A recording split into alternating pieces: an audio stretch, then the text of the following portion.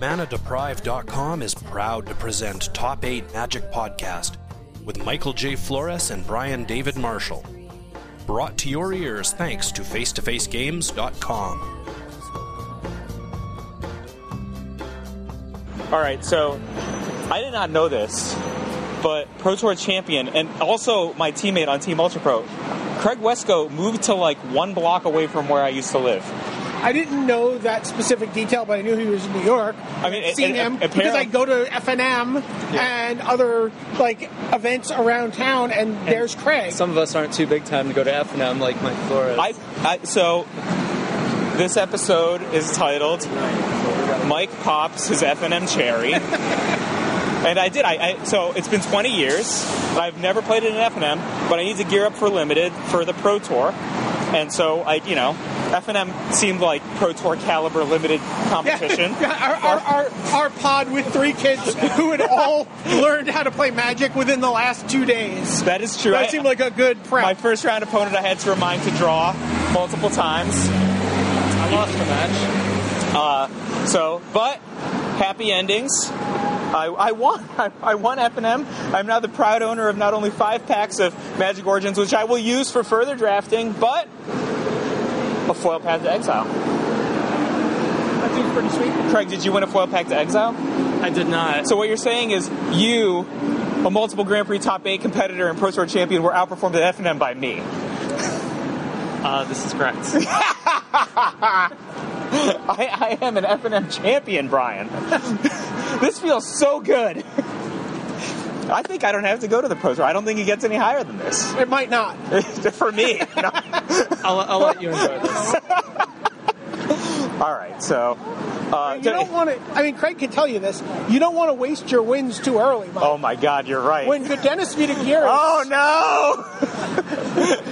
made the top 8 of Pro Tour Avacyn Restore. Are you attacking me with statistics? He did not win a match of Limited in preparation for that Pro Tour. As you know, statistics is my favorite thing. Oh, no! Like, I once claimed to be a basketball fan, and you said, "You're a fan of spreadsheets, nerd." True. Why don't you just spin the propeller on top of your hat some more? The rest of us are watching basketball games. But, yeah, so you lost, really? The funny thing is you were actually wearing a hat with a propeller on it at the time. I bought a hat with a propeller on it. I want to be identified by members of my tribe. I lost to Sphinx's tutelage deck. Wait, really? Yep. I had that in my sideboard of my deck. Here's a cool thing about FNM. I made my deck originally with some red cards in it, because I took the red cards early. I actually put on... Mike, I've got to interrupt you. I want to hear about Sphinx's tutelage. Well, this is the thing. Why does Tomohiro Saito have Sphinx's tutelage in his Constellation deck? I'm incredibly puzzled by this. That is not worth the 4th color, is it? I mean, you lost to it in FNM, so... Yeah, he decked me 2 out of the 3 games with Sphinx's tutelage. Is this a powerful strategy we should be aware of? Explain how the card works. So whenever the opponent draws a card... whenever you draw a card, right? Well, it's my opponent's... Okay. Okay. So he has the Sphinx's tutelage in play. Whenever he draws a card, I mill 2, and if those 2 share the same color, I continue. So kind of like Grindstone. No, I didn't realize it Grindstone. Yeah. Yes, it does that. And you could also pay 6 mana to draw a card, discard a card with it. So it's a highly efficient card drawing engine as well. Well, I mean, you laugh, but there's a lot of things that have incidental card draw. And so you just basically 7 turns and I'm just dead. Right. So is his deck full of 06 walls and 1/3 blockers and not so much. It was a lot of guys that bounce stuff. Oh, those are good. So he was kind of keeping the tempo. And then he milled all my answers to Sphinx's tutelage. And I sideboarded into 43 cards because I didn't want to dilute my deck too much, because after that it was you might not draw it. Yeah, and also just let's say I sat into 52 cards, and I'm just drawing these garbage unplayables and just losing to his other cards. I had a similar experience to that at a Nationals where my opponent had the absolute bomb version of the Jace's Erasure deck. Like, he had like 7 Jace's Erasures or something. And I had drafted what I thought at the time was the absolute best deck I had ever drafted in that format. I had like 5 Llanowar Elves and Birds of Paradise and like a ton of insane 3 casting cost cards, like a ton of Scroll Thieves. Like, I was like super happy with my deck. My deck was so good, the Cultivate didn't make my deck, nor either of the Fireballs. So I had like 2 Fireballs and a Cultivate in my sideboard, right? So I showed Zvi, and he's just like, it cannot be right to have this many elves in a Bird of Paradise and not play a mountain to play these Fireballs. And I'm like, look, man, this deck is too good. It's too good as a 2-color deck. Can't possibly play stupid 3rd color. And so I got demolished in game 1 by this Jace's Erasure guy, and I'm like, oh my god, I have exactly the excuse to just side in some mountains, and you have exactly the excuse to make your deck the correct lineup. Let me tell you, my 53 card deck was full of bombs. There was like no thinning in card quality. But actually, like, Scroll Thief is not very good against that kind of a deck. The opponent's just like, all right, I'm going to make a deal with you, Mike. I'll side out all my mill cards if you side out all your good cards. Yeah, I would totally make that deal. That deck was really good, man. I don't know what to tell you. So you lose to a card like that when you're playing? Like, do you make a note of that? Do you say, this is now something I might be able to do while playing? Like, what would have to happen for you? Is that a card you would ever consider playing in draft yourself now? Yeah, well, fortunately, the advantage to being on a team that's good at limited is I'll report back what I find, and this is one of the things I found tonight. Right. And then if they're like, all right, no, that card's garbage, we've all tried it, then it's like, okay, that was probably a corner case. Right. Whereas if they're all like, yeah, we've had similar experiences, then yeah, of course I would play it at the Pro Tour. Yeah. But other people might not be expecting it at all, right? So it becomes very, like, abnormally powerful. Like, the thing about cards like that, though, is that you can randomly get, like, beat up by, like, what's the Endrix Stomphowler? Whatever its name. New one? The new Endrix Stomphowler. Yeah. People will just have cards like that in their deck because they're pretty good, right? Right. And then, well, I guess like losing a Sphinx's Revelation isn't as bad as like losing the Claustrophobia, which was the only target in my deck, which happened to me tonight. Yeah, I guess that card you probably always play the 4/4, right?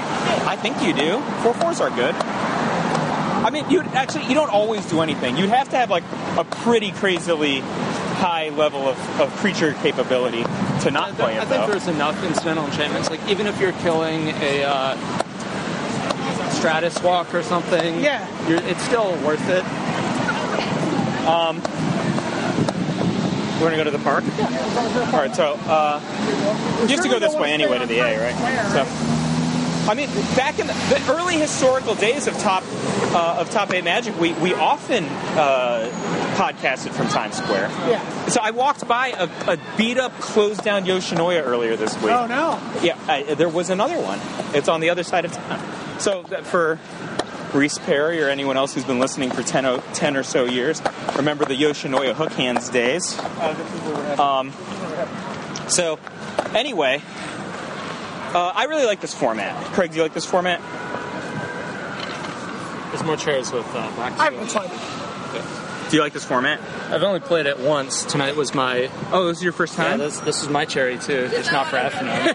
I played last night, and I went 1 and 2 twice. The competition was a little bit better last night. So what did you draft? Drafted blue-white flyers. Okay. I had 2 of the blue-white uncommon that gives all your flyers +1/+1. That was the deck I just had, too. Brian had that. I passed all those to him. Yeah. I had basically mono 3 and 4 drops. So apparently 2 drops are at a premium in this format. Yeah, they're really good. Like, the ability to come out on turn 2 seem really advantageous because the guys that cost 3 and even 4 mana that are pretty good are the same size as the guys that cost 2 mana. Yeah, you're paying 4 to block a 2/2 for 2. Like, you've got... and they have parity sometimes. Like, think how good... Is it Sylvan Messenger? Is that the name of the guy that flips over 4 elves? Like, Sylvan Messenger is an excellent card, and also, what's the guy who scries to? Llanowar Empath. Llanowar Empath. Those are both excellent cards, and like they're just the same size as any random bear in terms of combat. Well, unless that bear has Renowned and he already got through. Yeah, which is the problem. So, you know what card I was very impressed with is the 2/1 Goblin that gives something unblockable. Subterranean Scout is excellent. Because it gets a renowned guy in once, and once the renowned guy is in once, like that guy could single-handedly dominate a limited game. Like either the guy who makes all your other guys +1/+1, or the guy who's 3/3 first strike. Like those are really difficult to block. I had a Relic Seeker. Yeah. Last night, and I Subterranean Scouted him through, got the Sigil.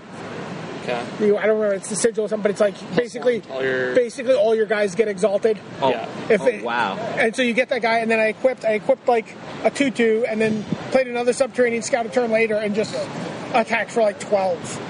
I think Craig of all people has got some respect for a random piece of equipment and a 2/2 white guy. Yeah, pretty much every tournament I do well in has, it's like either a trusty machete, a mortar pod, or a civic saber.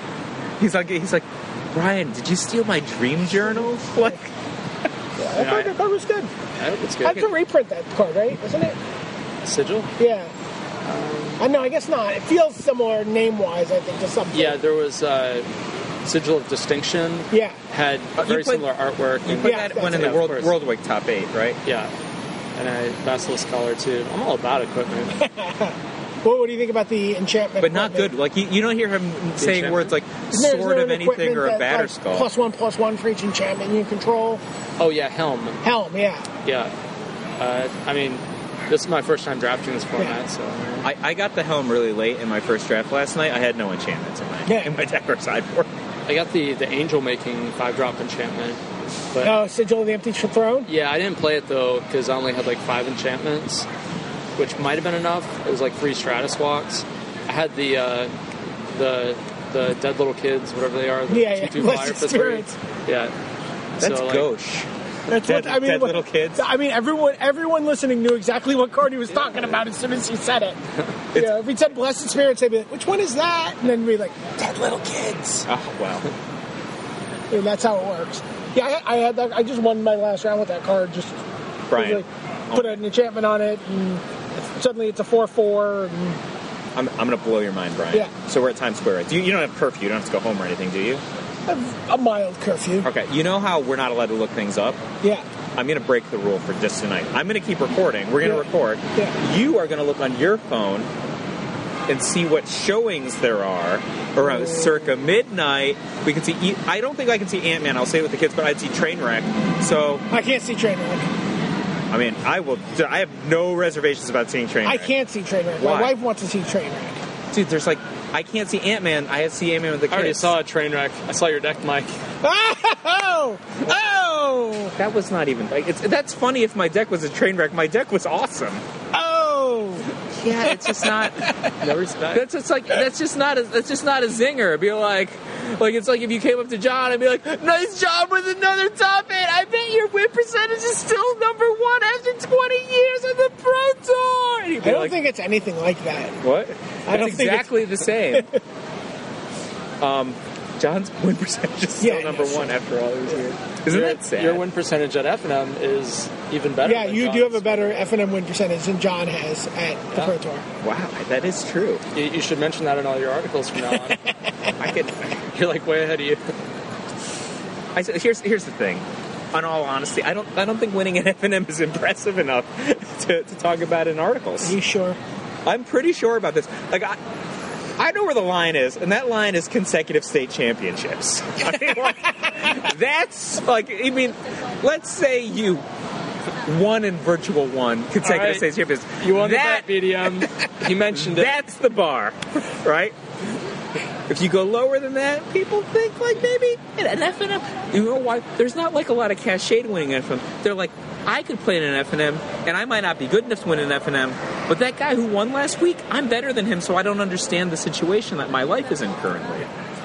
You know what I mean? I don't, but... You know what I mean. So anyway, we were at Montesee in Midtown for F&M. The place was packed. Yeah, I had to go on the wait list. I couldn't get into it. It was illegal for me to come into the I remember we were talking. I had to stand in the hallway with Craig to talk. They're like, we're at capacity. But then Brian just rule breaker and was like, Mike, sign up for a draft. I'm like, I'm not even allowed to walk into the room. But we got into a draft. We did. And then I won. High five. So what do you think about? I just want to get Craig's evaluation on some cards. What do you think about Fairy Miscreant? How many do you need to have to play that? I had one and I played it. So, all right. That solves that. I thought it would be... I played with 3. I had 2 guys that gave all my flyers +1/+1. I did too, yeah. And I had like 2 cards in my deck that cost less than 3 mana. So I think my deck might have been a bit of an anomaly to play a one of, but I had 4 in one of my drafts last night, and even the games where I drew like 2 or more extra cards with it, I found it to be completely unremarkable. If your opponent is like a 1/2 flyer, like don't get it. I ended up thinking it was pretty lousy. Like I had a Sigiled Starfish, and I just kept scrying them away. Oh yeah, well Starfish is like the best card in the world. Yeah, oh my god. Like it's literally the best card. It was just like, oh, I'm just gonna block your first strike renown guy. I'm gonna scry and just do that for 3 turns. I was sitting next to Brian. Brian keeps a 1-land hand, an island for. He's like, an island, Fairy Miscreants, 5 other cards. So, plays his island, plays Fairy Miscreants. Draws, does not have an island, but he draws a second Fairy Miscreants, which he plays, draws into an island, and then how did you get the 3rd Fairy Miscreants? I had all the Fairy Miscreants. You started with all the Fairy Miscreants? I started with all the Fairy Miscreants. Oh, that's not as good of a story. Anyone would keep that hand. Yeah. He played all his Fairy Miscreants on the second turn. His draw was still ridiculously poor. Yeah. like 3 power. And then so your opponent could go a spider. And then he's like, well, now I'm just some idiot stuck on 2. But I had 2 of the power enhancers. I had the Avacyn. The artifact, the 3 mana thing that gives all your attackers +1/+1. No, I passed that for a creature, and I think that was probably a mistake. Okay, Warhorn? Yeah, Warhorn. Is that an Orcish Oriflamme that costs more or less than Oriflamme? Well, Orcish Oriflamme costs 4. So you say it costs less? I don't know how much Warhorn costs. It costs 3. Yeah, Warhorn costs 3. Yeah, I would say less. Okay, well, in Alpha, Oriflamme costs 2. Oh, yeah. And then when they changed it in Beta, it costs 4. So it averages out to 3. Yeah, so it's about the same. Yeah. Well, how much did it cost while it was banned? Because that card was banned for a while. I think they banned it at 4. Yeah. You remember it being banned, right? Because far too powerful. Along with the mighty Dingus Egg. Yeah. Which one was Dingus Egg? You took damage when a land went to the graveyard? I think 2 damage when you kill that. Yeah. Stone Rain and take 2 from the Dingus. Who was in charge of the banned and restricted list? All I know... Charlie Dingus. The Dingus Egg was actually named after him. All I know is my first individual Pro Tour, Juggernaut was banned, Curdape was banned, but Necropotent's perfectly fine. Tinker, perfectly fine. So, we've come a long way. What was your first individual Pro Tour? Chicago 99. I played in a Washington, D.C. Team Pro Tour, the first Team Pro Tour. Brian Davis played your deck, right, into the finals? Eric Taylor's deck, but yeah, that was the Pro Tour. Who'd you play with in D.C.?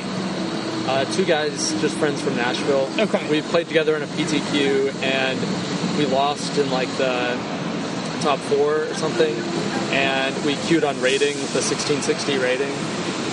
Wow. Them was the days. Yeah, I was just a JSS kid back then. I didn't know. And that got you rolling on the Pro Tour? That was my first Pro Tour. Yeah. But you were off and on for quite a long time before you became a mainstay, right? Yeah, I didn't go pro until 2010. So, what's your itinerary? So, you're here in New York now. Yeah. What happens between now and the Pro Tour for you? Like, what does your itinerary look like? Well, I have podcasting with Mike and Brian in the park, and then I have. Well, it's which park, right? This is Bryant Park. It's Bryant Park. Yeah. And then there's Grand Prix Dallas is this weekend. Yeah. So I'm leaving for that in a week. And when do you go? You'll get there the day of, Friday or whatever? Yeah, and then straight from there we're going to Vancouver to test and then play in the Pro Tour. So between now and then, I guess it's a lot of playing cockatrice. Oh, shoot, I have to I keep forgetting to get my hotel room. What's your plan as far as being in Vancouver? Like, where are you? Is there a house, or how are you guys doing that? We keep bumping that thread I don't think that's come to a. I think people are coming yet. at different times also. Yeah, like So- I think we got to the point where everyone has their plane tickets, and we know how many people we need for the house for the few days before everyone gets their platinum hotels. Sure. And I don't think we've actually gotten anything yet. So this is going to be interesting, I guess. But I think aren't some people going to stay in Dallas? So people be in like Wisconsin for right before the Pro Tour. Yeah. So What are yeah, you like doing, 6 Mike? people. I'm flying up on Wednesday. So part of the reason I don't know my hotel room yet was kind of similar to the question that you had, and also I'm very bad at details of these Sure. sorts of things. So I don't know. I don't know, Brian. I'm gonna. I want to fly up. I mean, not that it's not important to test or whatever, but it's more important to me to be time acclimated somewhat, right? So Vancouver is 3 hours off of my current, Yeah. calibration. Plus, I'm just coming off of being 6 hours off of this calibration. So I don't know. I want my body to be at least somewhat adjusted. I'm at an age now that stuff matters a lot to me. So for me, let's say I'm playing like 5 or 6 in the afternoon Vancouver time, I'm already like 3 hours later than that, and like God forbid I'm playing even later than that, right? My mental faculties are going to be eroded relative to where they would have been at 11 a.m. or something, and I know that up front. So as much as I can blunt that, Craig can tell you the West Coast PTs are really good. They're my favorite, yeah. anyway, but Craig has a very different lifestyle in terms of travel than I do, and he's also much younger than I am. But he also is the only top-aided West Coast Yes, PTs. I'm aware. It's true. So Mike's career to this point, kind of like Back-to-back state champion. Yeah, back Did you know that? But I did. was a state finalist. Oh, yeah, he didn't win. I was both, offered really. the state championship, but I played it out of arrogance. Lost.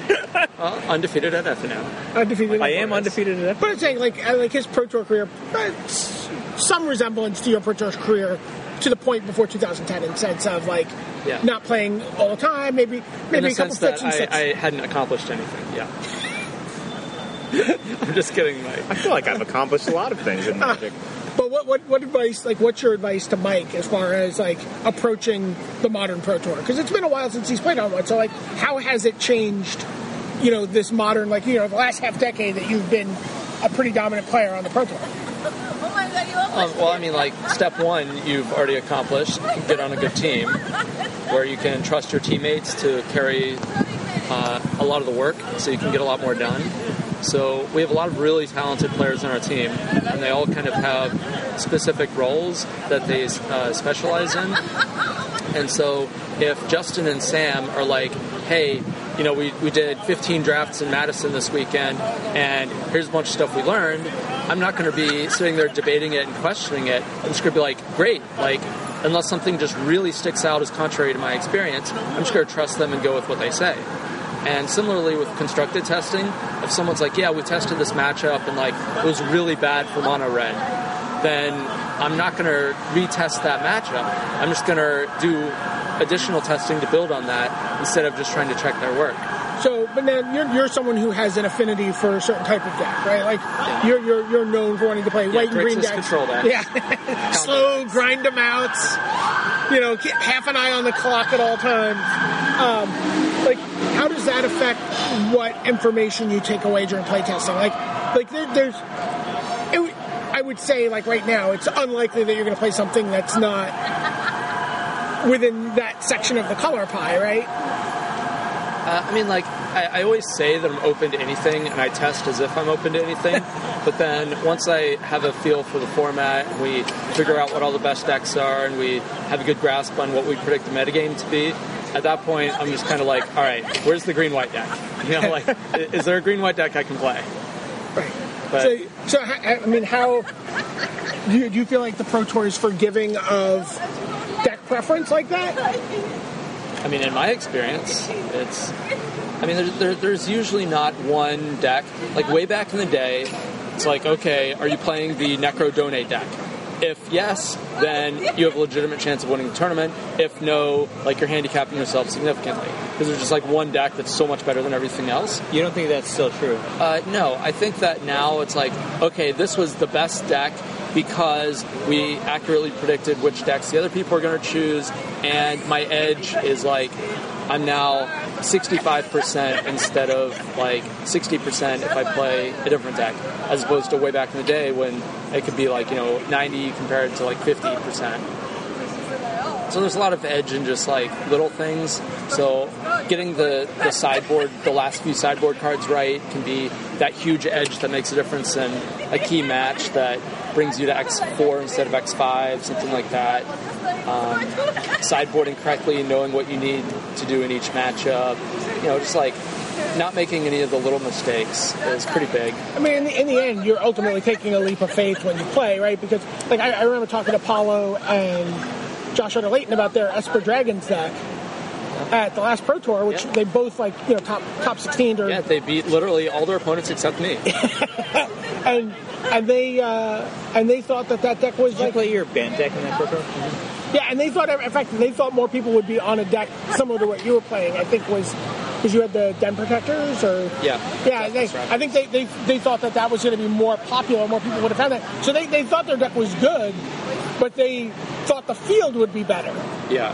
So, like, ultimately, at some point, like, you make a deck decision based on, like, there's a little amount of, like, okay, fingers crossed, here we go. I mean, honestly, I don't think any of those things has changed. Right? Magnitude might have changed, right? But, like, if you look back 10 years, like, the same conversations about, like, who has which wrinkles in their sideboard determines success. I don't think that's changed very much. But I don't think you see a deck, like, I mean, even, like, Clawblade, as recently as, like... That was like such a. I think that the edged deck on the field. I think Esper Dragon's win percentage is at the Pro Tour is probably comparable to Clawblade's win percentage at the Pro Tour. No. The Clawblade players all killed each other at the end of day 2. Yeah, but that's why there weren't all Clawblade players in the top 8. But half of them had 3 Clawblade players in the top 8 and 2 or 3 more. No, there were 2. Right? I know Ben won the tournament. Ben and Martel. And wasn't Ifro also playing it? And he lost. No, Martel beat Ifro. And Martel made top 8. Ifro did not. Playing for top 8. Yeah. There were a lot of Clawblade there were 3 more players in the top 16. Top 32 area. Yeah. Like a ton of like Owen, etc. Regardless of where like the actual win rates go, because are we just counting Channel Fireball Esper pilots, or are we counting all the Esper Dragon pilots? But no, because the only people playing Clawblade at that Pro Tour were the best team in the world. Right. And so, like... And really the only team in the world almost at that point. Yeah. I mean, the point I'm making is, like, there's this pretty famous conversation that happens in Venice where there's the Beast Spitting deck, right? And Osip doesn't know how to beat the Beast Spitting deck. And he's just like, Zv, you're pretty smart, and you're playing Slide also. How do I beat this Beast Spitting deck? And Osip hands Zv his deck, and Zv like looks in Osip's sideboard and he goes, and he like walks away. And the answer is like, Zv's like, you had to have Stoic Champion and try to like race them before they got the bidding off, and there's no other way you can win, right? Like, because they either get a bunch of material in play. If you raft them, they're bidding all their material back into play, right? Like, so there's just no outs. The only way that you can beat them is by killing them much faster than they can get off. And Osip just doesn't play against Beast Bidding in the last 2 rounds of the tournament, and ultimately ends up winning the Pro Tour. But, like, I think it's just like that, or like when there were a ton of players with graveyard-based decks at the Benzo Pro Tour, and then Your Move Games does the best because even though Andrew Cuneo also figured out how to play graveyard cards, only the YMG guys figured out that you had to play anti-graveyard cards, right? Did you remember this one? Yeah. So, like, Cuneo figures out to play graveyard cards, so CMU, which is the team that he's on at the time, have, like, Death Spark, Zombie Infestation. But then YMG is like, oh, shoot, graveyard is the best. We need to figure out ways to beat other people who've also figured out that this is the best. And then, of course, Kai wins anyway, right? Just like all the stories. And then Kai wins. So Craig's point, I think I think that certainly I would respect that the good teams get a lot of the legwork done, but I think the tasks haven't changed that much, right? Like, you want to find those last few sideboard cards. I think that's the same in 10 years ago, 20 years ago. Sure, that part is all the same. My only point in making that distinction was that there isn't one deck that's just like so much better than everything else nearly as often as there was back then. I believe that. Like, WotC's tried to make it so that they try to set the cards at a power level that it's very difficult to load way more power into your deck than other people have. I'll also say this. It feels like, especially standard Pro Tours now, it's kind of a marathon, or not a marathon, it's a sprint to see how close you can get to an actual Tier 1 deck that's going to have lasting impact. And so... I'm sorry, when you say lasting impact, you mean like after the Pro Tour is done? Yeah, so like let's say 2 months after the Pro Tour, when the format's all pretty much, figured out, and like where all the decks are super tuned, and like the same deck within 4 cards is winning all the MTGO dailies, and like, Jerry Thompson is winning all the tournaments because he figured out the 3 changes he's supposed to make to win the mirror match. Like, if you can get as close as possible to one of those decks for the Pro Tour, you do so much better. Whereas if you look back to like Jeremy Dezani's deck that he won the Pro Tour with, he was playing all these cards that like did not end up being in Blue Devotion, but he was just playing Blue Devotion when so few other people were, and so he was just wrecking people. And same with there's another Mono Black. Yamamoto ends up Mono Black, but he finds the pack rat. Right, and like, but his deck was like not anywhere close to the final version of Pack Rat Black Devotion, but he still got close enough to where he top 8's the Pro Tour, whereas very few other people actually got anywhere near. And then the funny thing is, everyone who's playtesting that night before the Pro Tour top 8 is like, so this deck's not great, but Pack Rat's insane. And if he had 4 Pack Rats, I don't think we could beat this deck. Right. So I mean, it's just I feel like in that regard, even though you want to have that last few sideboard cards or whatever. It's very important to be in the ballpark that you're supposed to be in. So instead of trying to like level yourself by sideboarding for decks that aren't actually existing on level 0, you just want to have a deck that's really good at beating the level 0, because that's what most people at the Pro Tour show up with. And then if you can find a new deck, like I feel like the Bant Ojutai deck is pretty close, where there are maybe a dozen people qualified for the Pro Tour with that deck through Grand Prix and the RPTQs. So like, it was one of the first decks I built that like legitimately other people qualified for the Pro Tour with. And so I feel like that, even though it was maybe 5 or 6 or 7 cards off, it was still good enough to compete, and it was something new that people weren't expecting. So it was particularly good for that tournament, because whenever you have something new, it's like people don't know how to play against it. But then once they see your deck list, and for the Grand Prix the next week, everyone knows what's going on. And so they play around the Valorous stance. Don't you also feel like a lot of times you'll go to the Pro Tour, if you talk to people on Thursday night or Wednesday night, they're like, oh yeah, I got a sweet one. And then you talk to them Friday morning and they're like, played Abzan. Like at some point they're like, I think the specific instance that you're talking about specifically ends up Abzan a lot of the time. But it's a lot of different, I mean, it could be anything. It's a lot of different people, because there's not as big a reward for taking the big swing, right? Like there's, you're rewarded for like, putting together a number of solid finishes. Obviously the one great finish carries you a long way, but in terms of getting to platinum and getting to gold, and maybe if you're trying to qualify for your national team, if you're not an American player, you kind of like, I would like to get deep into day 2. I want to, obviously everyone wants to win, but like your goals, your target is maybe a little softer than that. Well, it's also just really hard to come up with a new deck that's not expected, that actually competes with the Tier 1 decks. Right. And so most people are not going to show up with those decks because, or if they do, they just don't do well because they ended up being a miss.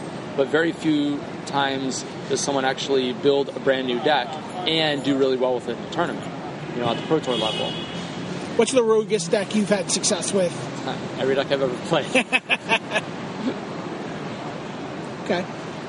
Those are the only kind of decks I ever wanted. I mean, come on. I was equipping Civic Saber to Judge's Familiar.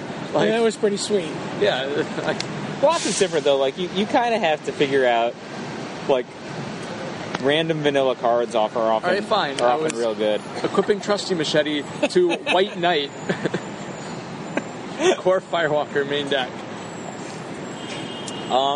Yeah, that you had some good interactions. You had adventuring gear in that deck, right? Yeah. Yeah, man, I thought a lot of No, I didn't have that. No? That didn't make it. You did not have adventuring gear. No. I had Sigil of Distinction. Adventuring Gear was a little too playable. I'm just thinking back, like adventuring gear seems like it would have made a lot of sense to me in that deck. You've got to be excited about the new set coming up. Zendikar, yeah. Zendikar, you know. Yeah, I know Paul Ritzel and I were like sacrificing to like the gods to get Steplinks back. They said there'll be allies back. I don't know about. Yeah. Allies. What are good allies? I don't know. Was it Kazandu Hateblade? Was that his name? I don't know. I just know that they all got, the more allies you did, they all got better. Yeah. There was the one guy. He was like a 2/2 for 2, and Yeah. he was for like white. He was good. Like even if you, I have just no recollection of this. Yeah, like they didn't really make it into. They didn't push them for constructed. Yeah, no. but in limited, if you drafted a good ally deck, I feel like there was a Naya allies like people tried to make good. Like, was there like? Well, there was the ally. There was like the raise the allies alarm card, right? Like, but like I feel like people were Bloodbraid elfing allies into allies or something. Is that? Am I imagining this? Possibly. I don't even remember what any of the allies did. Yeah. So I'm maybe. I know that people are trying to play Collected Company allies in Modern on Moto.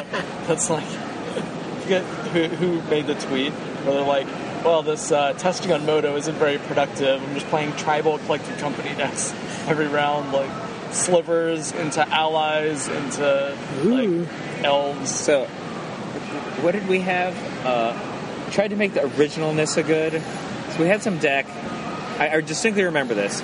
I was at Brian's office at the time. We were actually recording Top 8 Magic podcast, and I had a deck that was like original Nissa, a Johnny, Vengeant, like all kinds of the Bloodbraid Elf, but like all kinds of garbage to make like Nissa playable in Standard. And I'm just like, this deck is just too crappy.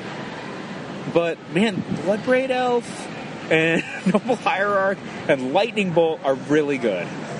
And so I just took out every fancy card, and I was like, "Oh, that ended up being Andre's deck." That's what I did in Mask Block, where I built this Food Chain Avatar of Woe deck with a bunch of those free creatures that like your opponent gains 5 life, and you get like a 2/2 for 4 for like no mana. And I would like sack it to the Food Chain it into another guy, and then cast Avatar of Woe, and then I would sideboard out my combo and bring in like Blastoderms and Chimeric Idols and like Silk Crawlers. And that was the better deck, right? Yeah, and thus Snuffaderm was born. Exactly. Yep. And then I was just like, wow, you know, if I just stop being cute, then. Do you remember Snuffaderm? Really yeah, Joel Priest made Snuffaderm at my apartment after the first PTQ, and then won the PTQ the next week. Because they came. Do you remember Joel Priest? He was like one of Schuler's friends. Yeah, I beat him in the last round of Pro Tour New York to win my only money on the Pro Tour. That was the. I think that was the only. Every Pro Tour. What are you talking about? Oh yeah, that's true. It's like it's a top 32, straight top 16. So yeah, like I think Patrick J and Joel Priest came up from like DC area, stayed over my apartment, which at the time was Brooklyn, and like. You know, that was a famous story where I missed the Swamp Walk, right? Yeah. Didn't win that one, and then they came back and they were like, no, trust me, Blastoderms and Banishings is the way to go. I'm like, this isn't limited, because I had just been doing nothing but Blastoderms and Banishings and limited for a while. Yeah. And then he makes this deck, and he won the PTQ in the second week with it. Yeah. And then that was a big grudge match deck too. One of the big pillars of that format. Antarctica and those guys all played it in Worlds, and John obviously that was the deck he played at the Mass Block portion of Worlds on the way to the Tinker win. Summer 2000. Which I'm sure is fascinating. Yeah, people are like, I don't know any of these cards. 16 years ago. Beat Bob Maher in the mirror in the finals, right? Bob kind of beat himself. That was was good though. So what's your take on the Hall of Fame this year? I think that Efro is probably 75% to get in, and then I think there's maybe 4 other people that have 25 to 50% chance. Like I think 50? Maybe less than 50%. I think Willie Adel has a legitimate chance. Right. I think Justin Gary is probably maybe 10 to 25%. I think Shota has a small chance. How did you feel about the Shota versus Tom Martell discussion that John started last week? Yeah, well, I mean, if it were up to John, the Hall of Fame would be like 15 people. Right, 50 people who you know by one name. You would have be to, like, hi, John, Gabe. Yeah, it would be like everyone who has 8 or more Pro Tour top 8s, plus like Steve-O and Chris McCullough or something. Which I'm starting to be more and more sympathetic to that view of like small hall, I think is what they're calling it. Like, because we already have like 40 people, and so like if we keep inducting the top 2 or 3 people every year, right, then eventually we're going to get down to the point where we're like, well, this guy only has 2 Pro Tour top 8s, but you know, he got second in one of those, and he won a Grand Prix. but like that's Martin Juza. And look, you don't hear anybody. Like 20-something Grand Prix. Right, but I'm saying, but he has the 2 Pro Tour top 8s, and nobody really talks about Martin seriously for the whole. He does get some votes. He does get some votes. I think you'll see like a huge shift in behavior in how long-standing people who've had, especially, what the hell do we have called selection committee? It's all one committee now. No, but like, I mean, who've had a selection committee selection committee votes for a long time over the course of, I'd say, the last 3 years. People, and I mean, I think I'm pretty emblematic of that, which is that there are a large number of folks whose votes were cast in very differing incentives maybe 5 or 8 years ago than there are right now. And that part of the problem was that in the early years you had to cast all 5 votes, right? I don't think that's true. I'm pretty sure you had to cast all 5. I think maybe the first year. 1 and 2. I think maybe 1 and 2, yeah. So, but then they were voting in 5 people these years. It wasn't just 40%. But then, like, there was just like this slew of years in the middle years where, like, I mean, I personally didn't feel like a fair number of the people who were getting inducted had anywhere near what you would induct on modern criteria, let's say, just for sake of. Where do you feel your career sits? I mean, you're Hall of Fame eligible. Well, I've been eligible, but sure. I mean, but where do you, like, if you were objectively like voting and you had, you know, somehow are 2 people, you know, you have a mustache, and then you're Craig Wescoe without the mustache. Like, how are you evaluating Craig Wescoe's career? I think if I top 8 another Pro Tour, I'll be a legitimate candidate. But I mean, obviously it would be awesome, but that's kind of a long-term goal. I just want to qualify for Worlds and get platinum every year, and then eventually, if I do that enough, like, you know. Right. So what do you need? Where are you right now going into Dallas and Pro Tour Magic Origins? Like, in terms of your year, in terms of medal status? I'm locked for platinum. Okay. So as long as I show up for the Pro Tour, I'll have platinum for next year.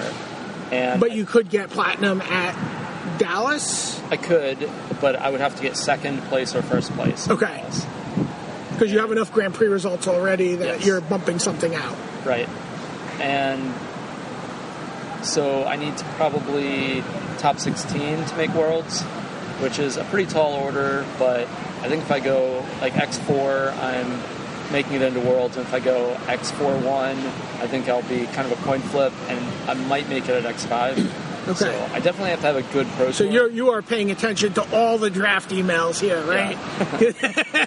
That is like, because that's really, it's so funny, right? It's only 6 rounds of your Pro Tour, but you can like submarine your whole event with one lousy draft. Why you gotta say this? No, I mean, he's. I mean, at this point, Craig knows the stakes. I mean, for people at home, they don't know that. Craig knows. I'm not bashing him or trying to jinx him. I mean, I understand it's upsetting for you to hear this. Pro Tour Tempered Steel? What are you talking about? He just 3-0'd his draft. He's set. He's ready. Feeling invincible right now. was a Pro Tour in Japan where it was tempered steel was the big deck, was block constructed. Yeah. I went 9-1 with tempered steel, and I went 2-4 in draft. Oof. So yeah, that was a tournament where I feel like I really missed an opportunity to top 8 because of the draft. Oh man, White Weenie was the best deck in that. It was. There was 2 different kinds of White Weenie you could play. Pure Steel Paladin and tempered steel. Oh, I like the Pure Steel Paladin. That's my format, where it's just White Weenie mirrors all day long. That's actually. Do you feel that's a skill matchup? I mean, do you feel like you're going to win that matchup if you're? No, I played one tempered steel deck, and that was my one loss.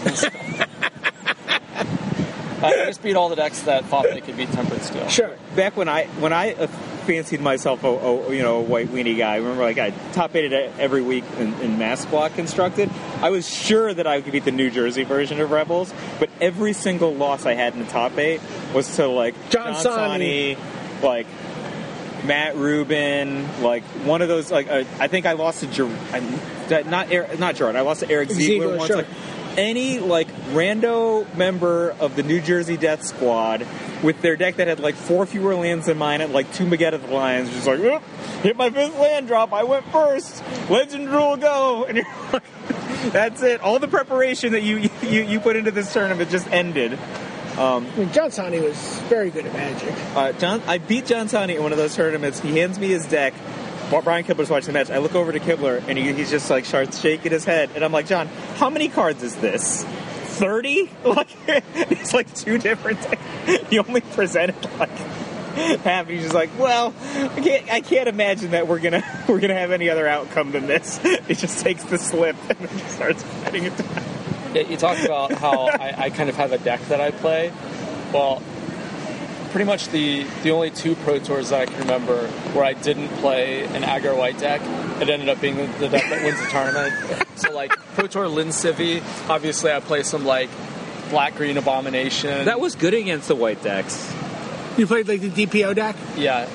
And so... Who are you working with for that one? Just I don't know, some JSS kids or something. But you figured out that strategy I thought that was a pretty 3rd level strategy. It was definitely not as good as Rebels, and I should have played Rebels, and I didn't. Then I played the Pro Tour where Paul Rietzel and Kai Bud both top 8. Oh, in Amsterdam? Yeah, and Paul Rietzel wins the tournament with the White Weenie deck. What did you play in that tournament? I played some blue-green Cryptic Command Tarmogoyf deck. And Alex West, the day before, was like, hey, this White Weenie deck's really good.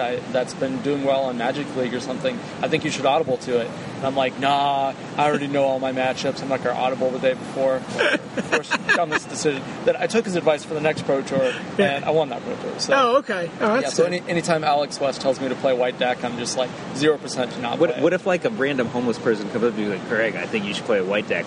Well, I mean, if Alex West is that random homeless guy, I'm doing it. You're not ascribing any mystic powers to random people, though. Just Alex West. Yeah. I mean, he's 2 for 2. He's a good guy. He's right. I like Alex. 2 times he told me to play an aggressive white deck, and it won the tournament both times.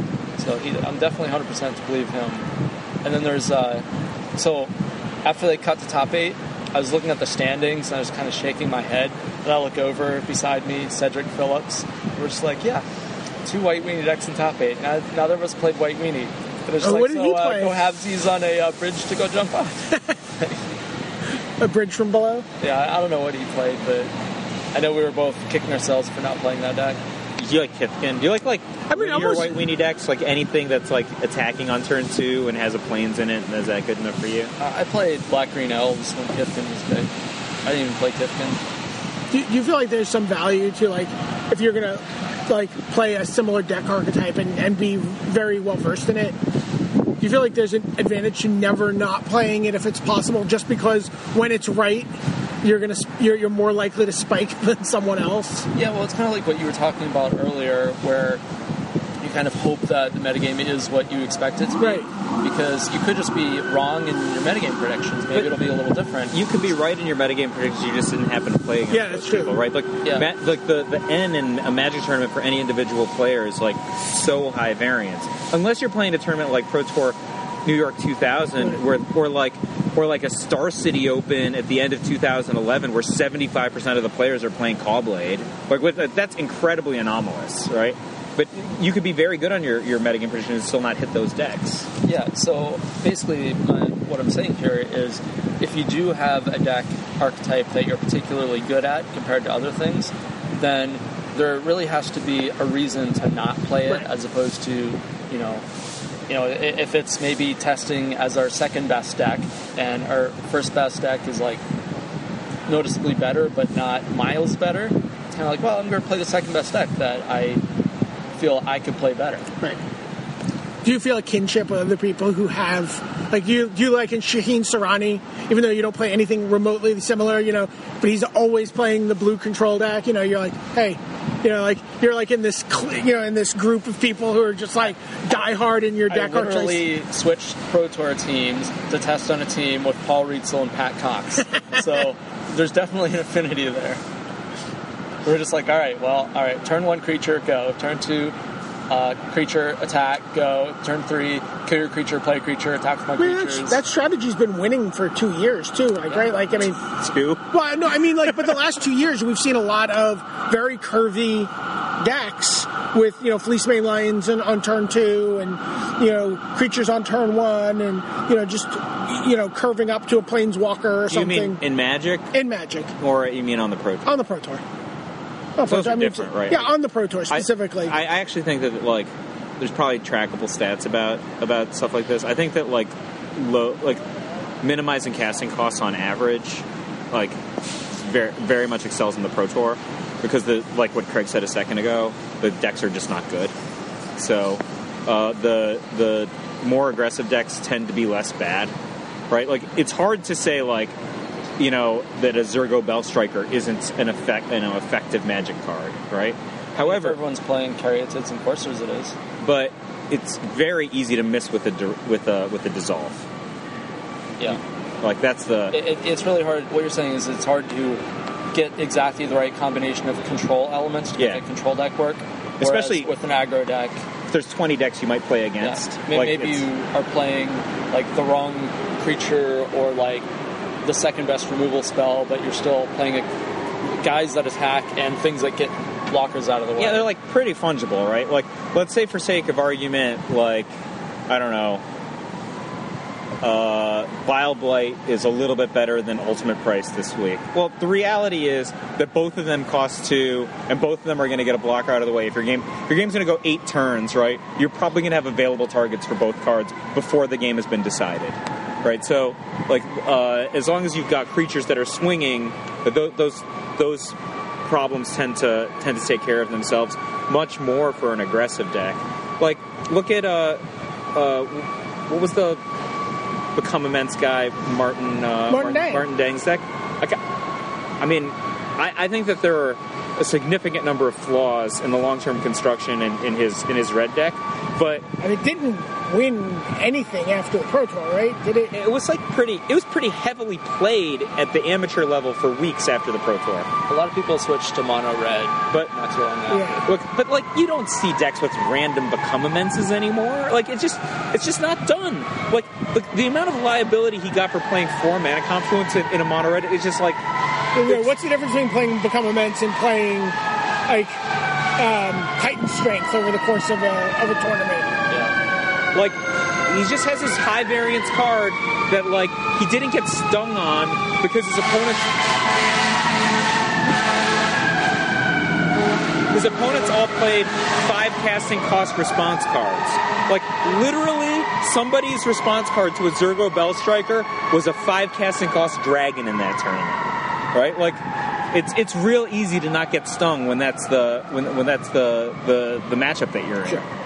If people were playing cards like Master of Waves, right, which nobody played in that tournament, that deck becomes very, very bad. Because in that format, Master of Waves only makes a single elemental. I mean, obviously there's things that you could play to set up Master of Waves and make it pretty good. Yeah, a bunch of unplayable cards. Lots of playable cards. Omen Speakers and Case of Ice. Sure. But no, my point is you can get the blue cards are really easy to get wrong in the Pro Tour. Sure. And the aggro cards, you can be off by 15% or something cards are pretty close to each other, Sure. right? Like, well, yeah. I mean, again, going back to the thing with Paulo and Josh, I think they feel like if more people had been on Den Protector, Deathmiss Raptor, that their results would have been significantly worse. Yeah, like imagine, let's say the Pro Tour was the way the metagame looks now, where the Abzan decks are predominantly Abzan Megamorph, and Bent Megamorph's a real thing, and even some of the Green Devotion decks are running, Deathmiss Raptors and stuff. Then, well, I guess Esper's still going to be good against those. But Esper's going to have, a tougher time facing down today's metagame than it did for that Pro Tour. what made Esper go from being such a high value deck in Standard to being basically there's been no finishes for Esper in 2 months or something? I mean, I think it's the Den Protectors, really. But I feel like the Devotion decks have risen, and then like what Craig said a second ago, the Esper decks are excellent against the Devotion decks. Is it second order effects that's these decks, random mid range decks, are good against the Esper decks, and then the over the top green decks are just good against the decks that are more predominant? Because there were 2 Devotion decks in the top 8 at Pro Tour Dragons and Target. Yeah, I don't know. Yeah. I mean, I feel like the Esper deck was one of the most impressive decks it's seen in quite a long time. I agree. Yeah. And I mean, again, when you have Josh Utter-Layton and Paulo Vitor Damarosa piloting, it's easy to make a deck look I think Paul excellent. Cheon also did well with it. Yeah. But I think there was a fourth person too. There were a handful. But Paulo kept playing it long after it wasn't good anymore and kept winning. That's that's the advantage of being Paulo. Right, and it's also an example of playing to your strength. So go figure, Paulo, his big comeback to dominance is when they print an Esper control deck with a 2-mana counterspell. It's who would have thought that? And this dig through time card that just replenishes your hand, and he just plays it very, very well, and it's exactly what he wants to be doing, and it's playing out the same ways that fairies and all these other decks that he's played in the past, 5-color control. That a deck that he already knows how to play that archetype, and now he's doing better than anyone else in the world with that deck. So, where do you think your votes are going to lie, Brian? I'm still thinking about it. I'm probably voting for Eric Froelich. I feel like I'm going to vote for Willie Adel. I always want to vote for Tsuyoshi Ikeda. I know he's got a dearth of finishes amongst his 4 Pro Tour top 8s, but I also remember when I started doing coverage regularly and started going to Japanese events, that he was a very central figure in mobilizing that next wave of Japanese pros and really having that team of good people. And you raise a really interesting point that I don't know if you meant to raise a second ago, which is that if you have really bad rate stats, at what point do your counting sets become good enough that you become quote-unquote eligible? Right? Imagine you've played in an enormous amount of Pro Tours and your average finish is very bad. If you have 8 Pro Tour top 8s, does that make you now... You have 8 Pro Tour top 8s, there's no way you're not going into the Hall of Fame. I'm sorry. Once you get to 5, right? That's the median number for Hall of Fame right now. 4 is where people really start. People start... No, but I'm talking about someone whose rate sets are very bad. Yeah. Right? So there are very few players who are currently... There's no rate that... you can get last place at every Pro Tour that you don't top 8, and if you have 6 top 8s, there's no way you're not getting voted. My point is that there are few players whose rates are as bad as Tsuyoshi Ikeda right now, who are currently in the. I'm probably one of them. Who are currently in the top, who are currently in the Hall of Fame, right? Ikeda's not. Oh yeah. All right, so Ikeda's not in the Hall. Yes, I am saying there are few players whose rates are as bad as Ikeda who are currently in the Hall of Fame, right? I'd have to look. I mean, I can think of a few off the top of my head, but I wouldn't want to say without confirming. But I don't even know if they're as bad as his, right? So, now obviously he's had an accomplished career in other dimensions. But if you look at a player, the comparison you made earlier directly, which is Tom Martell versus Shota Asioka, I just don't I had a conversation with John 2 weeks ago, and I'm like, I'm probably going to vote for Ifro, and if I don't vote for Ifro, I'm thinking voting for Ifro and Shota. And he's like, that might be right. And then I had a different conversation. I'm like, I just don't see how you can cast a vote for Shota Yasuoka over Tom Martell, which is not to say that you have to vote for Tom Martell or that you can't vote for Shota Yasuoka. But if you vote for Shota Yasuoka and you don't vote for Tom Martell, you are either illiterate or don't, or you just can't. Or you're valuing different things. 16s. But like, He has way more cash earned on the Pro Tour. Or you're just valuing different his things. number of his number of repetitions is like so much higher. Like Okay, so I think one of the things that's becoming a common way that people are voting is that they count the things that the good things you do in favor of you, but then the things that, like the negatives, they don't count against you unless it's an integrity thing. So, for Those instance, are always easy for me. right.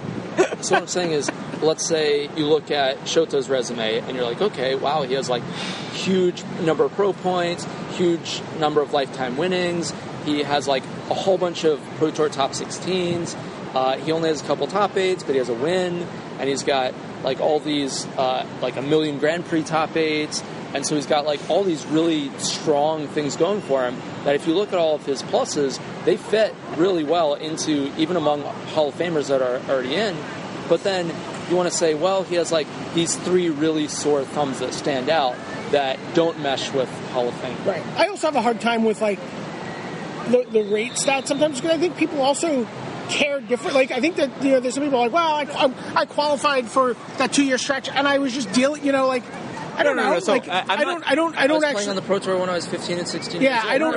I'm not. The rate stat's not as important to I'm me. not saying that you can't vote for Shout. That's not what I'm saying at all. I qualified my statement. I'm saying, look at Shout's line, look at Tom's line.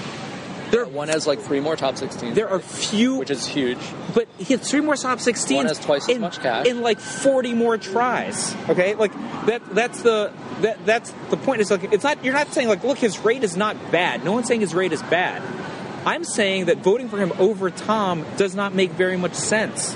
Like, you don't have to value Shouta's rate low to recognize that Tom's rate is vastly better in almost every category. Right. Okay, that's what I'm saying. So Tom has one stat that's better than Shota's, and that's his rate. And Shota is better or tied in every other category. Yeah, you can just. I mean, there's a lot of different ways to look at it. It's just how you choose. What do you mean by his rate? Like Tom is either first or second in multiple categories, right? He has the They're best all just rate. He has the best 3-year median in the history of the game. Okay, that's what I thought you meant by rate. What else? No, rate is I mean, like his ratio of high finishes to performance overall is different from his 3-year median. Okay, for sake of argument, right? Okay, is that not? Those are two different. Those are 2 different columns. Okay, so Tom Martell, in a small number of tries, has had a high success rate, right? And so if you're counting 5 different things based on that one thing, then it's 5 different stats. If you're just saying, yeah, in the number of tournaments he's played, he's done very well and a high percent. Yes. Whereas if you're just talking about things he's accomplished, he still has, at least 2 more big finishes that he needs to have. If he continues at this rate, it's only going to be a couple years before he gets those stats and gets voted in. Right. But someone who has played in 2 or 3 times as many Pro Tours and has gotten there, it's like, you're not going to not vote Cal Ripken into the Hall of Fame. I mean, come on. Or like, just because it took him so much longer than it took some players who haven't played as long. I cast a vote for Tom last year, and not very many people did that. I thought his numbers were absolutely magical last year, but he's so demonstrably worse after adding a year that just had 2 Grand Prix top 8s. Like it actually very badly damaged his his rate stats. Yeah, so if somebody values rate above everything else, that will happen. I think very few people do that. I'm not saying to value rate over everything else. I think that Tom's counting stats are highly comparable or better in general. His counting stats to Shouta's counting stats, right? Like he has the same number of Pro Tour top 8s, and Shouta only has the same number of Pro Tour top 8s as Tom after the most recent Pro Tour. But that's 2, right? Yeah. And I don't think... They both have a win. They both have it. I mean... So Shouta has the Player of the Year. That's fair. Tom has more Worlds appearances. I mean, But Shouta has a World Cup 4 That's finals. True. So, another Sunday finish. Now, I don't want this to be all about like why you shouldn't vote for Tom. If you think Tom should get in, vote for Tom. Yeah. No, I'm not saying that either. I'm just saying voting one over the other doesn't does not make very much sense I to me. submitted my ballot, like, I did my homework before they even sent it to me. Yeah. I knew who I was doing, so Yeah. I voted for 5 people. I voted for Ikeda. Oh, awesome. I voted for Shota. I voted for Ifro. I voted for someone that we haven't talked about that we probably should is Mark Herberholtz. Oh, yeah. That was another person who was on my ballot. He has Mark is on my short list. I wish I still just had this calibration where I just like in good conscience just always vote for my friends. Your friend, like he has 4 top 8s and a win. Nobody else on the He's not. I mean, I know Mark. Right? I'm not. Mark's not my friend. I'm not saying I'm voting for him because I've he's my had friend. a total of less than 10 minutes of interaction with him in my life. We actually, you probably didn't know this, like in either 2011 2012, the first year that Mark was eligible, we did a top 8 Magic podcast. That was just me and Mark about why everyone should vote for Mark. All right, let's do it again. Mark's. I voted for Mark. I voted for Mark one year. You I voted for forgot Willie that also? I did that. No, I voted for Justin Gary. Okay. Now, why Ikeda and not Willie? Because I find them to be comparable. Yeah, they were really close. Ikeda has more top 16s, and kind of Willie has the 4 top 8s, which is very big. And like I had him number 7 behind Martin Libert also. Yeah. Which I mean, I don't understand. I don't understand why Marin is never in the discussion. I mean, he certainly. I voted for him last year. It feels like he should be. Yeah, it was, so 7 people, I think, are people that I would legitimately like. I narrowed it down to 7, and I did decide between those 7. And I feel like beyond the top 8s, Willie like has no top 16s. Sure, I know. I agree. For me, the compelling thing on Willie is just going to South America and talking to players in that continental community and how important he is to that group in terms of like, making them feel like they can get to the Pro Tour, that he's going to give them access to play testing and, coordinating travel and like is really like, fighting for his community all the time in terms of like trying to get Grand Prix. I don't know. I just put to me, there's a lot of value on what he's done in terms of like just taking like someone like Thiago Saporito under his wing. I don't know. I have a lot of respect for what Willie does as a grower of the game. I think Willie has the second best chance of making it in this year behind Ifro. Yeah. And I came really close to voting for him, and I think that if we're going to be objective, it's kind of like I couldn't justify voting for him over Ikeda. Sure. It's because Ikeda's stats are just kind of like better. Right. It's close, but it's like slightly an edge in Ikeda's favor. I can't vote for Willie and not Ikeda unless I give a high weight to his community contributions. Right. And I don't really know. It sounds like Ikeda also has. No, Ikeda does. Ikeda does as well. Absolutely. So I also kind of have. I don't think it's entirely an analytical process. I do think that there is an eyeball test, like just kind of feeling about someone being in the Hall of Fame. I do think there's some component where you're like, what, it's just not all. Craig, when you were narrowing into your 7, I'm surprised you voted for Mark, but where did you have Osip then? I think I mentioned him in my top 10. It's like, I think Mark and Osip are pretty indistinguishable. Mark has one more top 8, and Osip is better in every other category. Like, literally across the board. Even the things that Mark is outstanding at, when he was the best deck designer in the world, Osip was the best deck designer in the world for a longer period than Mark was. And I'm not opposed to voting for Osip. I'm just saying, I have the same conversation about Mark. It's like, fair number of my friends I think the top 8 puts a little bit of daylight between the two of them. But why does it? Osip has so many more good finishes than Mark. They're just not top 8s. Like if you're willing to make the concessions for players like Shada, why not for Osip? That's what I don't understand. But I'm not making the concession for Shada. I mean, you're willing to entertain the conversation. Sure, all the players we're talking about are sort of in my Yeah, in my sort of whirlwind of how to vote. These are the sort of debates that are inclining me more and more to voting not for 5 people, because really EFRO, I can't justify not voting for EFRO. And then beyond EFRO, it's kind of like I could very easily see just a one-person ballot, which I think is going to be John Finkel's ballot, and that's probably the right ballot. But I really want to vote for these people because, in my mind, like, they are Hall of Famers. And for John, I think EFRO's even like on the bubble a little bit. So, one person gets in though each year. Absolutely. And I think EFRO should be that one if one person gets in. All right. So I had a similar conversation with John just 2 nights ago, and I said I was a third likely to vote for EFRO, a third likely to vote for EFRO and Tom, and then a third likely to vote for no one. And I was like, to not to like rescind my ballot or anything, right? Like not to refuse my ballot, just to not vote for anyone. Yeah. And John said, well, somebody's going to get in, so you have to recognize if somebody's going to get in, it might as well be EFRO. So I'm very likely to just vote for EFRO then. I voted for EFRO last year, and I didn't cast a 5-person ballot 2 years ago, and I kind of really wanted to vote for EFRO, but I barely voted for Ben.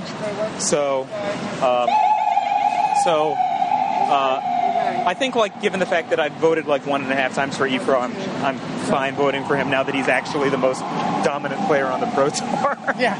I mean, pretty nice to like get the Hall of Fame just as your winning player of the year, right? Well, I mean, that's not been decided yet. No. But so the thing is, like, if you take it to the would you bet against him? I mean, if I had to pick one person, I'd pick Sam Black. Really? He's 3 points behind him. Sure.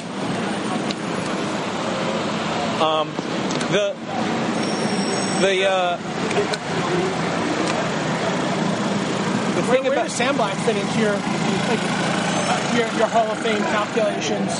I had him number 10, and I didn't even consider the fact that he has a win at the Team Worlds, which probably would have moved him up to 8 or so.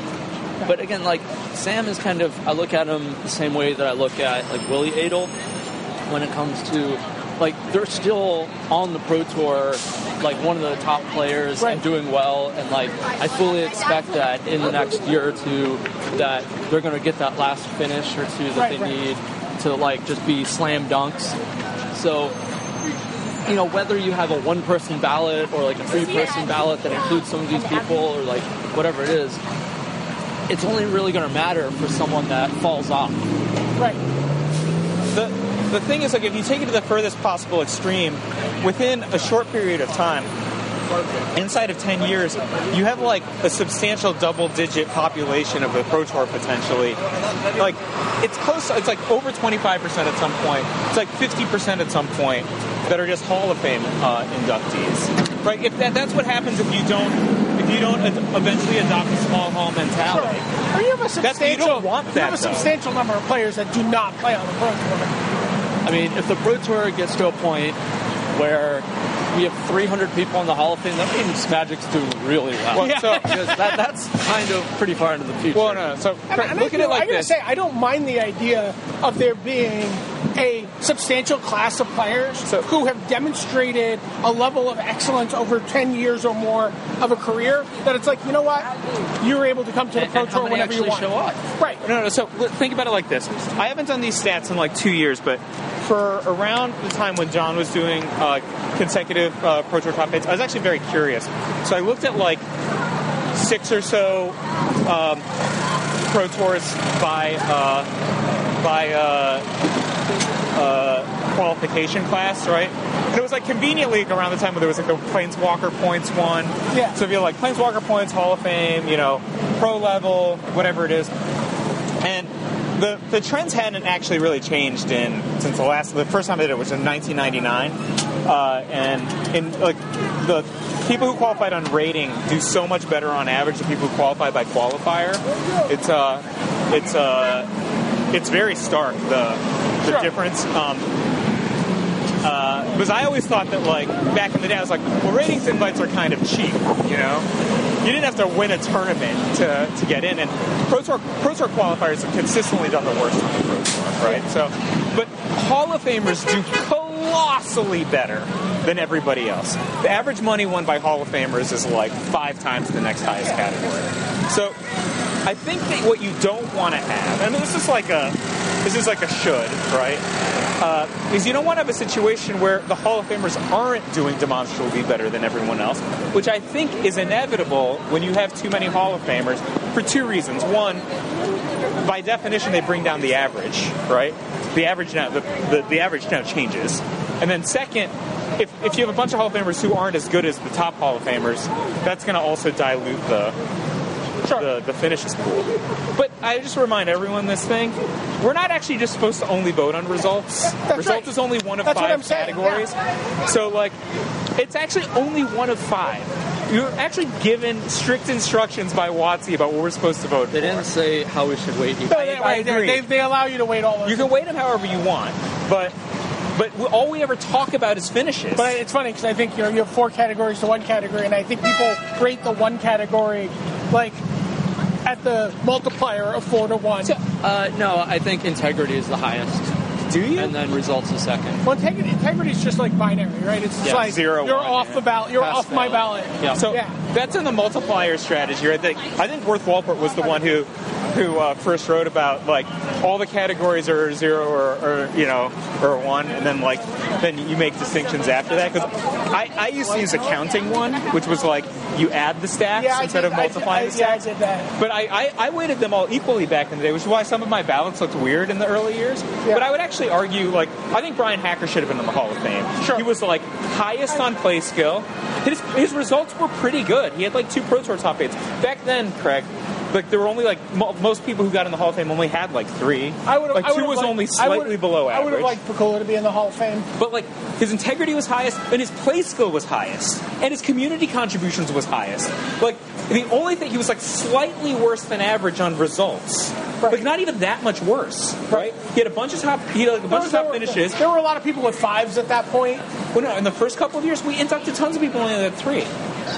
Randy had 1. Right. But I'm saying the first 2 years there was a lot of 5s. All I'm saying is like, if that's the only thing you're going to count, right? Like Darwin had 8 at the time, is that right?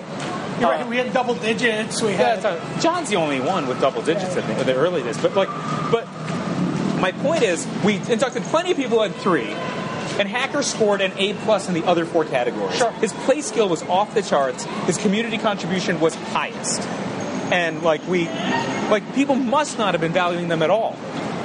Right. I don't think people value them very much. So I'm gonna probably peel off here. All right. But Craig, thank you so much. Thanks for joining us, being roped into this. I really appreciate it. I know you were like leaving Fred in a Magic and thought you were going to go home or somewhere. The train is right there for him. There's Mal's Falafel still open for 45 more minutes. So Excellent. I didn't actually miss dinner. It's just a little later. All right. Thanks a lot, Craig. I'll bring you falafel too, guys. Okay. I make a pretty mean falafel. Yeah. Oh, have you seen Brian's cooking show? It's on our other website. Just make sure it's vegan. I use egg. So it's vegetarian. Alright, I'll pass. All right. Thanks. Just whip some soybean into that, man. Soybean oil. Does that work? Yep. All right. Bye, Craig. Bye, Brian. Bye, Mike.